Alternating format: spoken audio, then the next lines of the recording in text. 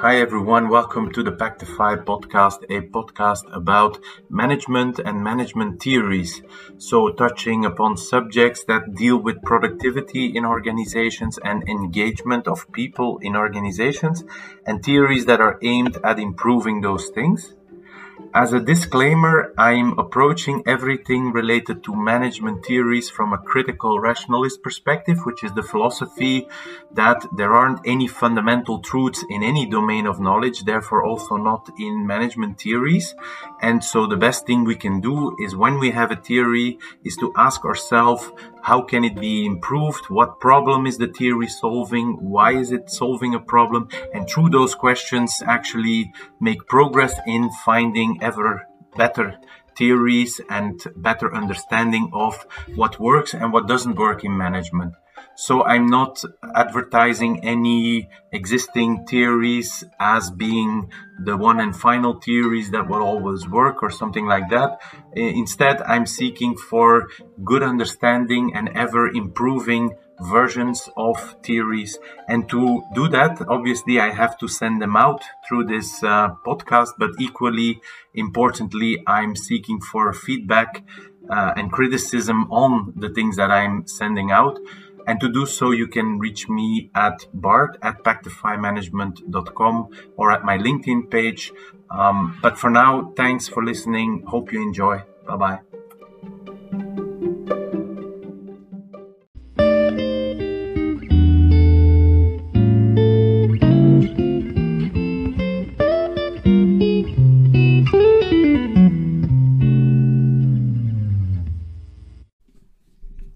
Hi everyone, welcome to the podcast. My statement for this episode is the thing that's wrong with almost all theories of leadership.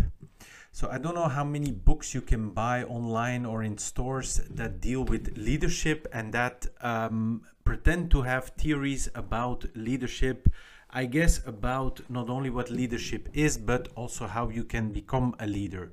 At least they should cover both questions.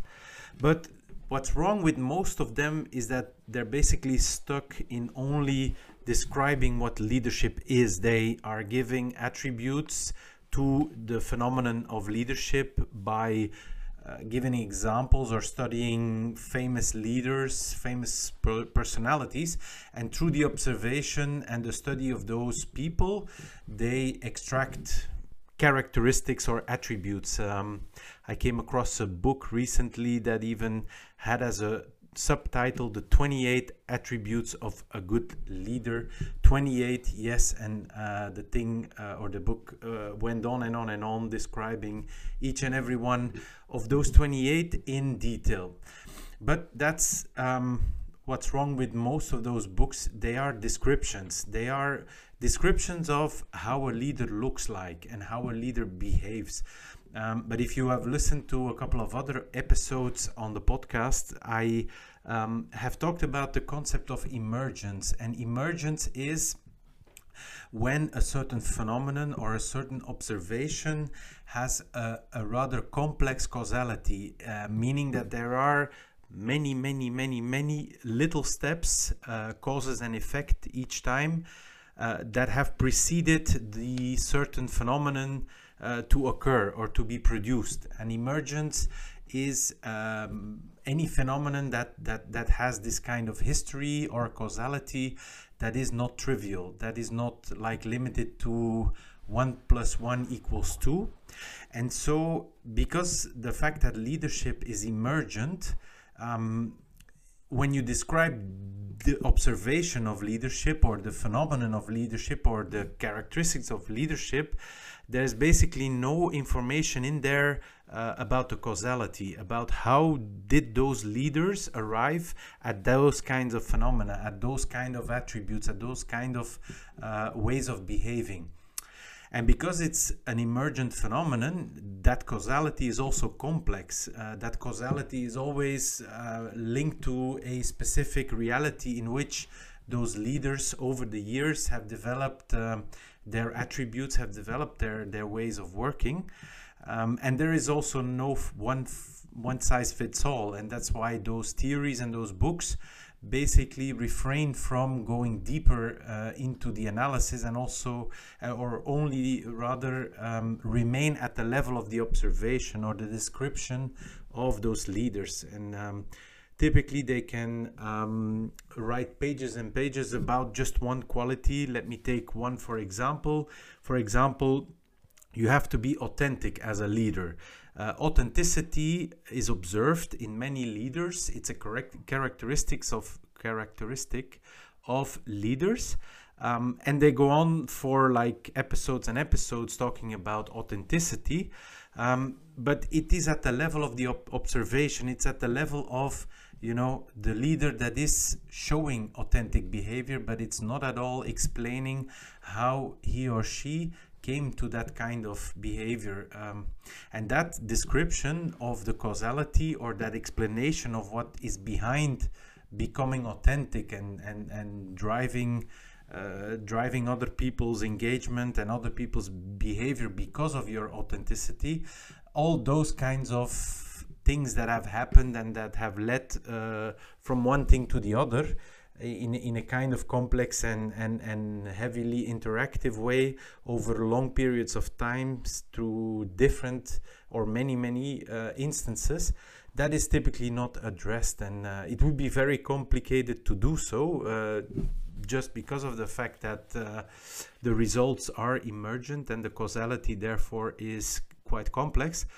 But the problem with only staying at the level of the observation is that obviously we cannot teach people how to become leaders if we are only staying at the level of what a good leader is. We need to develop realities or organize things in reality so that this causality, this emergent causality, has a chance of occurring more often than if we don't do that. But you can't say a leader is authentic, so please be authentic and therefore you will be able to become a leader. That's not the causality. That's not what made leaders authentic and what made leaders to become leaders. And you would have this false conclusion probably from those books or from those theories about leadership, trying to just emulate all the correct characteristics and go to trainings to become them, but probably those trainings also could be summarized by communicating those attributes and stressing the importance of those attributes, and saying that if you have them, then you will be able to become a leader. But that is again turning the causality upside down, oversimplifying the causality way too much. And that's the essence of what's wrong with those theories. If you want a theory of leadership, you have to describe what kind of ways of changing reality can ultimately lead up to more leadership behavior, and what kind of evolutions, what kind of emergent effects take place in those long periods, and how can we maximize the chances of those kinds of evolutions to happen, and what do we need to do early on, and what do we need to do at a very essential, simple level for the emergence of a leader to have some higher chance of occurring, as opposed to only looking at, you know, existing leaders and looking at their characteristics and then hoping that if we study the characteristics deeply enough, that somehow, some way, they will be transferred to other people who aren't leaders yet, and then therefore magically they would be able to turn into leaders. That's not how causality works. That is turning things upside down. That's trying to emulate symptoms in order to drive a certain cause and effect principle that works in a completely different way than the way we try to do that through those theories. So I'll probably come back to this later on as well, because this concept of emergence is so crucial, and that the causality of trying to influence and affect something needs to be understood from at the level of an explanation of that causality, and not at the level of just a description of what the outcome or the phenomenon that you observe actually consists of, and in all its attributes and characteristics. Hope you find this somewhat interesting. If you have comments or feedback, I'm very happy to discuss. Please let me know via Bart at pactifymanagement.com or via my LinkedIn page. As always, thank you very much for listening, and I hope to get back to you soon about these things. Thanks.